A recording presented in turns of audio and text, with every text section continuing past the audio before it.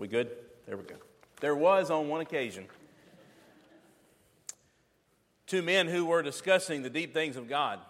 And the one man who was pushing the envelope and wanting the answers that maybe weren't available kept asking, what do you suppose God was doing before He created time? What do you suppose God was doing before He created man? What do you suppose God was doing before He fashioned the earth? And finally, the other man had enough and said, probably creating a place of torment for people who ask those kind of questions. You know, I think sometimes we are intimidated by a deep study of the nature of God and the things that we're uncertain about. Sometimes, however, we spend so much time on the deep things that we fail to accept and to believe and to appreciate those things that are obvious and clear to us.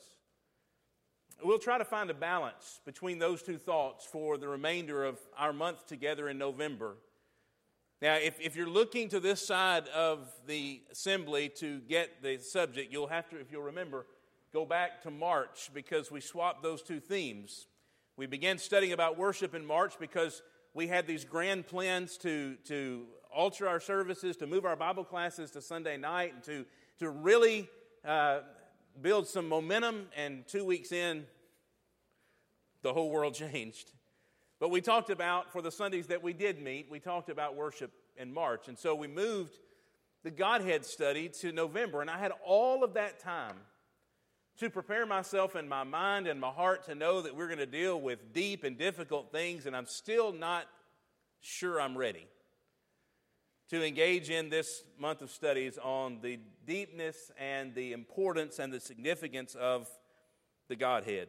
In fact, I believe there are times that we are confident and comfortable in relying on the principle of Deuteronomy 29:29 when it comes to matters like this. That is, that the secret things belong to God. And we sometimes use that verse as an out because we don't want to dig and we don't want to look and we don't want to believe that God has revealed it. But friends, God is knowable, isn't He?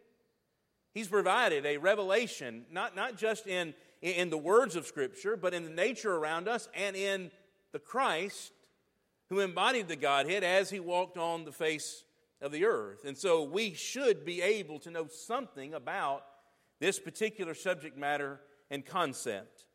Now, when we think about the concept of the Godhead, the most common word in our religious vocabulary is the word Trinity. And we shy away from using that word sometimes because it is not a word found on the pages of Scripture. It has Latin roots, and it means a triad or three-in-oneness. The concept and idea of three things that merge together, that come together to make one thing. Now, that may seem simple, but as many have been cited to say through the years, and maybe you can trace it all the way back to Augustine, that when you try to explain the Trinity, you might lose your mind. But if you deny it, you could lose your soul. The idea of this three in oneness, three persons in one essence, that's sort of the definition that we'll work with. Now, keep in mind a couple of things. When we suggest persons, we're not talking about human beings. We're not suggesting that God, the Father, is a human being, a person, and that Jesus the Christ is and always has been a person, and that the Spirit is a person. No, we talk about persons, we're talking about a separate entity. The Bible will reveal this in a number of ways, and most clear is when someone in the Godhead is speaking, they will talk about I or me, and when they talk about another person in the Godhead, they will say them or you. That very vocabulary and language indicates to us that there is a oneness to these three that make up the idea of Godhead. When we think about nature or essence, that is, three persons in one nature or one essence, we're suggesting everything that defines God in that thought. Everything that is eternal, merciful, loving, powerful, creating. Three persons in one essence. If you separate one person out, you will have the fullness of all the Godhead there. If you separate the other person out, you will have the fullness of all the Godhead there. Three in one. Erickson said about these that while these three members of the Trinity can be distinguished numerically, they are indistinguishable in their essence or in their substance. How deep is this? Remember when Peter finally understood it? By the way, if we believe in the incarnation, we believe in the deity of Jesus, we must believe in the idea of at least two identifying individuals, two separate but yet together people in the Godhead. We believe in three, but we have to believe in two. When Peter finally got it, and he said, "You are the Christ, the Son of the living God," what did Christ say to him? "Flesh and blood hasn't revealed that to you, but my Father in heaven." You see, this isn't a concept that you and I would make up. It's not something that we would impose upon because it is so difficult to wrap our minds around. And because of that, we need to realize that we probably never will fully wrap our minds around it. The term in Scripture for Trinity that's used to describe this three in one is a term in the older languages, in the older versions rather, is translated Godhead. There are three passages in the New Testament. Let's consider those together for just a moment. There's Acts 17:29. "Being then the children of God, we ought not to think that the divine nature is like gold or silver or stone, an image formed by the art or thought of man." That term for divine nature, translated in the older versions as Godhead, doesn't just mean God the Father, isn't just referring to God the Son, but a connection, a combination of these beings in one essence, this divine nature. You find the same word used over in Romans chapter 1 and verse 20. "For since the creation of the world, His invisible attributes, His eternal power, and His divine nature have clearly been seen, being understood through what has been made, so that they are without excuse." Same word that's used in Acts 17, he used again in Romans 1, and then used finally in Colossians 2:9. Now it's referenced, or at least it's hinted at in our scripture reading, that fullness that dwelt in Christ. But for in Him, speaking of Christ, the fullness of deity dwells in bodily form. That word deity is the same word for Godhead or divine nature in Acts 17 and in Romans chapter 1. That's the concept that we want to explain. So it is a biblical one. While the word Trinity isn't going to be found in Scripture, the doctrine of the Trinity, the doctrine of the Godhead is absolutely taught in Scripture. Now, I don't know that I have to tell you this, but I will say it, that the understanding and the acceptance of this triune nature of God has caused man some problems through the years. In fact, if you read any of church history, you'll know that for the first 3 to 4 centuries, there were debates around every corner. Many of them centered on the nature of Christ, but they were rooted in the nature of the Godhead itself. Who dwelt therein? Was there more than one? Was there three in one? And it led to a whole other discussion. In fact, it led to two prominent thoughts. One is known as dynamic monarchianism. The idea that there is one person, and that when Christ was born, He was totally human, fully human, until the point where the Spirit of God descended to Him at His baptism, and He became God, at which the Spirit of God then left Him at the cross, and He then ceased to be God. And so God simply worked through Christ. That Jesus of Nazareth was born of natural means, was a natural man, died a natural death, but somewhere in the span of His lifetime, He became empowered by God for God to work through Him. And so that was one explanation, and it was very prominent and accepted in many circles because it made more sense than the divine revealed concept of 3 in 1. And the second prominent and maybe more prevalent thought was a concept known as modalistic monarchianism. And all that suggests is this, that there really is but one God, one person in the Godhead, and He just has 3 different personalities. And here's the way it would be explained. This is very prominent even in our religious world today, among certain various denominations. He would say this: I am, to take me for example, I am a son, I am a father, and I am a spirit. And so I am one person with 3 different roles, 3 different functions, 3 different attributes. And that God would be one person just talked about from the viewpoint of someone who sees Him as a father, and someone else who sees Him as a son, and someone else who sees Him as a spirit. But in reality, there's no distinct nature or individual differences between those things. They just are descriptive of the role that they play. We reject outright and plainly because of Scripture those 2 thoughts. But what does the Bible say? And how should we understand it? And why does this even matter? Now, I will say that if you can stay awake through this discussion and then come back again, tune in again, that we will get a lot more practical in our approach. We'll talk about each person of the Godhead and a particular lesson dealing with their nature and character and purpose in our lives and role and all of that. But we have to lay the groundwork to be able to do that. So what I want to do first this morning is I want to take a quick trace through Scripture as to this teaching of a plurality of beings in and that possess Godhead. By the way, I don't know that I've said it yet. I know I haven't, and I don't know that I'll say it, so I'll say it now. The idea of Godhead could easily be understood, and maybe more accurately be understood in our terminology by saying Godhood. If you say that there are those of us in this room that share in parenthood, okay? There are things common to parenthood that are the same for every individual. And if you meet that criteria, then you are a parent. You are part of parenthood. Manhood being the same thing. Sisterhood being the same thing. Now the difference is that we can be parents and be part of parenthood and be different on 1,000 other levels. That's not the Godhead. But the concept is this: anyone who has attributes of deity is God, because he is part of the Godhead, part of the Godhood. All right? So a quick trace, very quickly before we look at this, there are a couple of things that need to be considered. This is not an exhaustive list. In fact, if it were, you might go ahead and check out now, because we would be here a long, long time, and we're going to try not to do that. Secondly, it's not possible for us to go to one passage of Scripture and answer every question. I don't know that it's possible to answer every question anyway, but it's certainly not possible to go to one passage of Scripture and answer every question. It's sort of like the way we lay out the plan of salvation in the New Testament.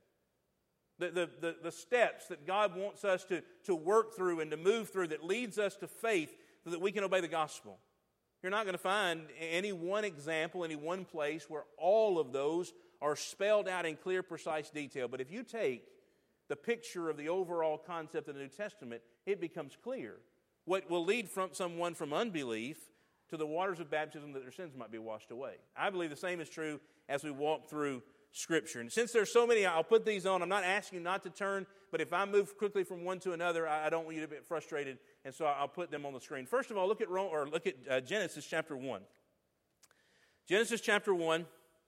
By the way, there are some things we could do with this that we're not going to do. For example, the word Elohim in the Old Testament language is a word for God, and it's a plural word.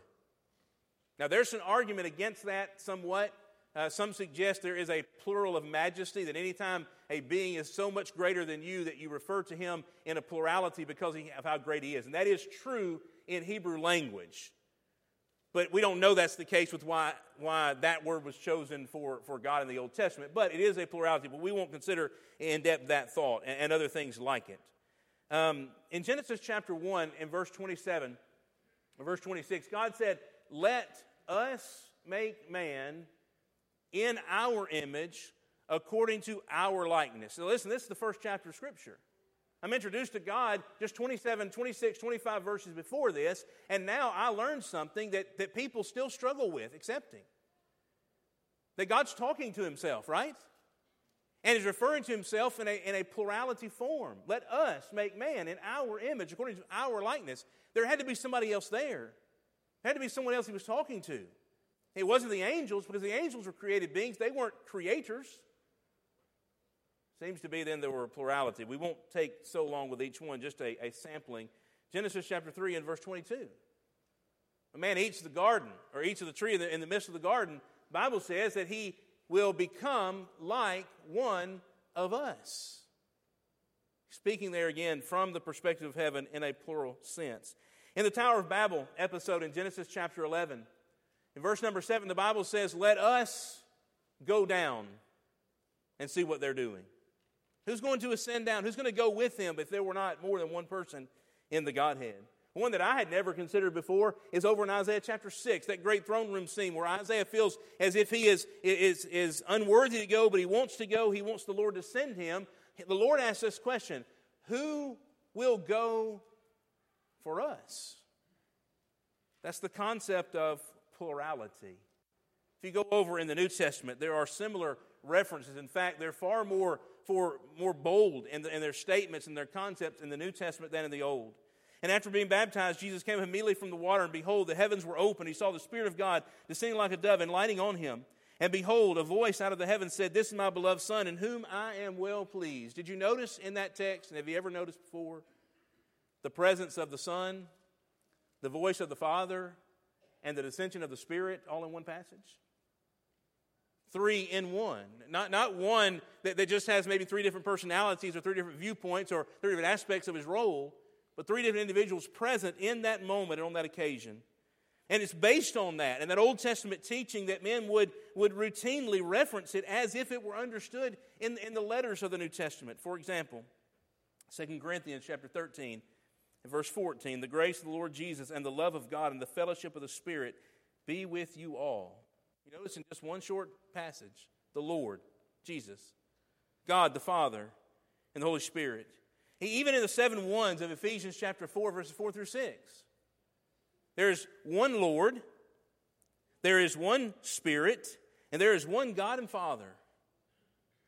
In those 7 pillars, the distinction between those 3, and yet there's one in connection. Peter puts it in connection with our salvation. He says in 1 Peter chapter 1 and verse 2, "According to the foreknowledge of God the Father, by the sanctifying work of the Spirit, to obey Jesus Christ, to be sprinkled with his blood, may grace and peace be yours in the fullest measure."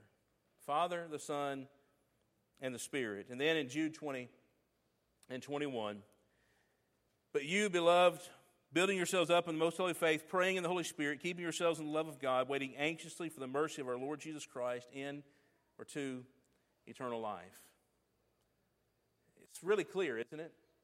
It's really plain. Now, how that works and what that looks like and the ability to explain that, I'm thankful there's so many evidences of it that I don't have to spend all of my time in this sermon explaining what it means. I can spend a lot of it just establishing the fact that it is, because the Bible's so full of those descriptions and those concepts.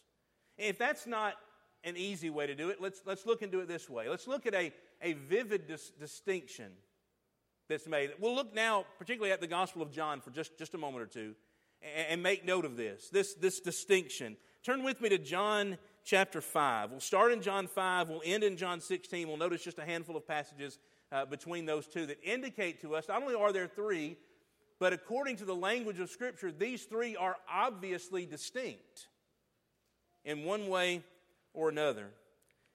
In John chapter 5 and verse 22, "For not even the Father judges anyone, but he has given all judgment to the Son." Notice the distinction there. Now, we don't go to that passage generally to talk about the difference between the Father and the Son. Why? Because it's just accepted. We just understand it. We go there to talk about the nature of judgment and who's going to be judging us on that day and what that's going to be like. But at the heart of the text is simply this vivid and notable distinction between the Father and the Son. Again, John chapter 5 and verse 30. "I can do nothing of my own initiative. As I hear, I judge. And my judgment is just because I do not seek my own will, but the will of him who sent me." He's speaking there of the Father. He says it again in John 7 and verse 16. "So Jesus answered him and said, my teaching is not mine, but he who sent me." And then the final passage in this regard between the Father and the Son is seen in John 8 and verse 54. That should be 54. We'll go at 42 also. "If God our Father would love me, for I have proceeded forth and have come forth from God, that I have not even come out of my own initiative, but he who sent me." And again then in verse 54. "If I glorify myself, my glory is nothing. It is my Father who glorifies me, of whom you say he is our God." There is a vivid, clear, notable distinction. Now, I think that's of particular interest in this book, the book of John, because the book of John seemingly was written to express to the current readers of that world that Jesus was God, because people had stopped believing it. Remember how it opens? We'll talk about it a little more as we close the lesson, but in the beginning was the Word, and the Word was with God, and the Word was God. That Word became flesh and dwelt among us. That's Jesus. The whole book was written so that I might know that Jesus is God, and yet in this book, more than any other of the New Testament, a clear distinction is made between the Son and the Father. I think there's something to be noted in that and understood from it. But not only is there a distinction in John between the Father and the Spirit, or the Father and the Son. There's a distinction between the Son and the Spirit. Two passages, one in John 14, one in John 16. John 14:26. But the Helper, the Holy Spirit, whom the Father will send in my name, he will teach you all things and bring to your remembrance all that I have said to you. There is a distinct role difference and function separation between all three persons of the Godhead in that one statement, spoken by God the Son. And then John 16 and verse 7. But I tell you the truth, it is to your advantage that I go away. For if I do not go away, the Helper will not come to you. But if I go, I will send him to you. Quick trace through Scripture verifies this three persons in one essence. A look just momentarily at the Gospel of John gives us a vivid distinction between their personalities. But then, I don't think our lesson could be complete without some illustrations. And really, if font size would have allowed, it probably should say some inadequate illustrations. Okay? Remember, this is a divinely revealed doctrine.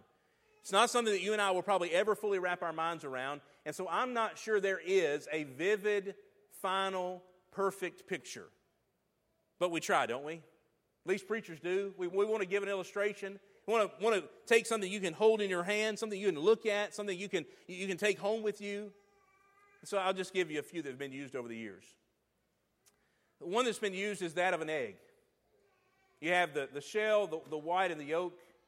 They're all egg, right? You see it laying there, you might identify it as a particular part of the egg, but it's egg. When you put them together in the same essence, the same place, they become one. The one I've used most over the years is the idea of an apple. You have the peel and the core and the meat. All distinctly different in how they make up the apple, but they are apple. They're not egg or anything else. Another description that's been used is the idea of the nature of water, finding it in a form of vapor, in a form that's solid, in a form that's liquid.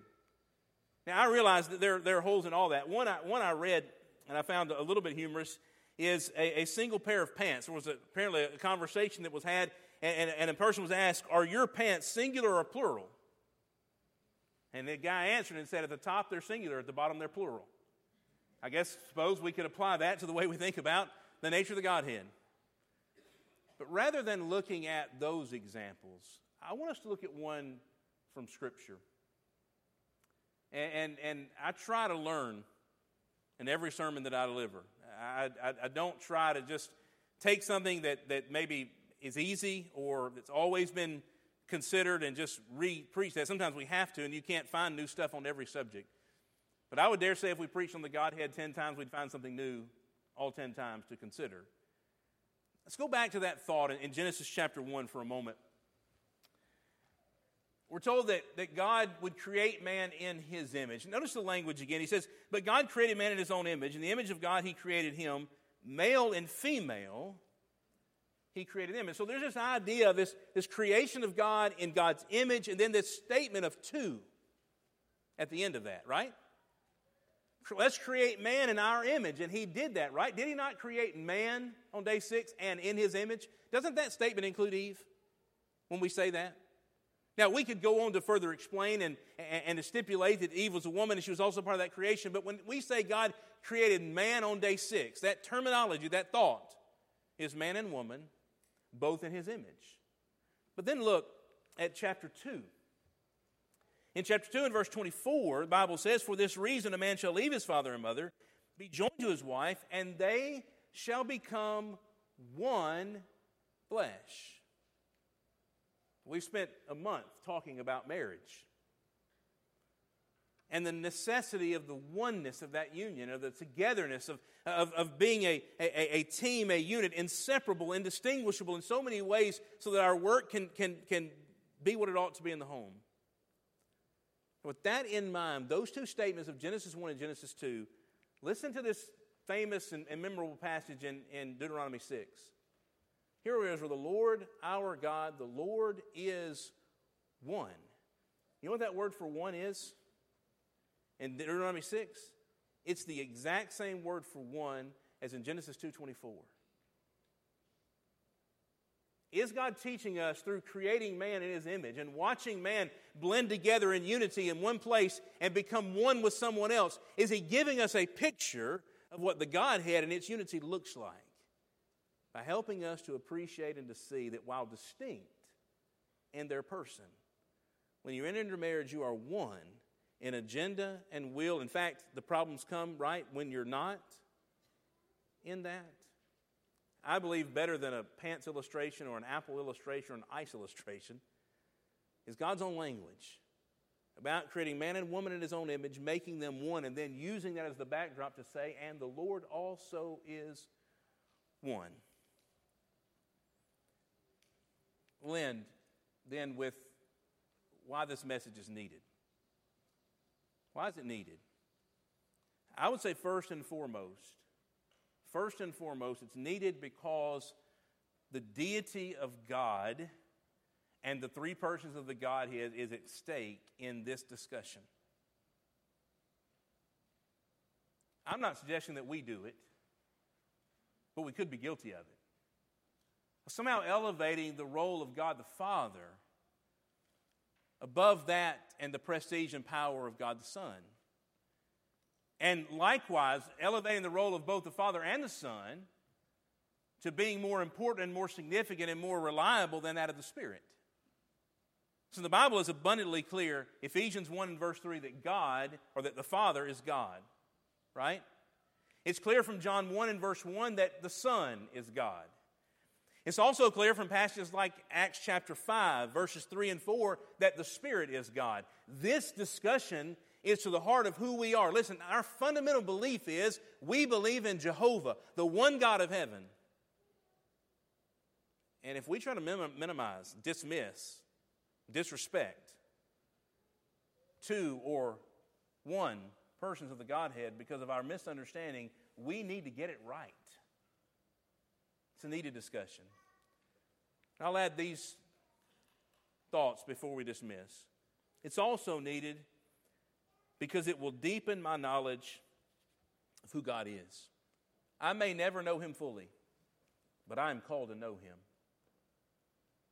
This study is needed, number two, because it will strengthen my assurance that Scripture is true. You know, one of the greatest problems and difficulties that people had with accepting a triune God was the concept of polytheism versus monotheism in the Old Testament. It's the Jews' number one problem with Jesus' claim to be God. Listen, there's one God. You can't be God too. They didn't understand it. They didn't appreciate it. And He was trying to show them 2 in 1, 3 in 1.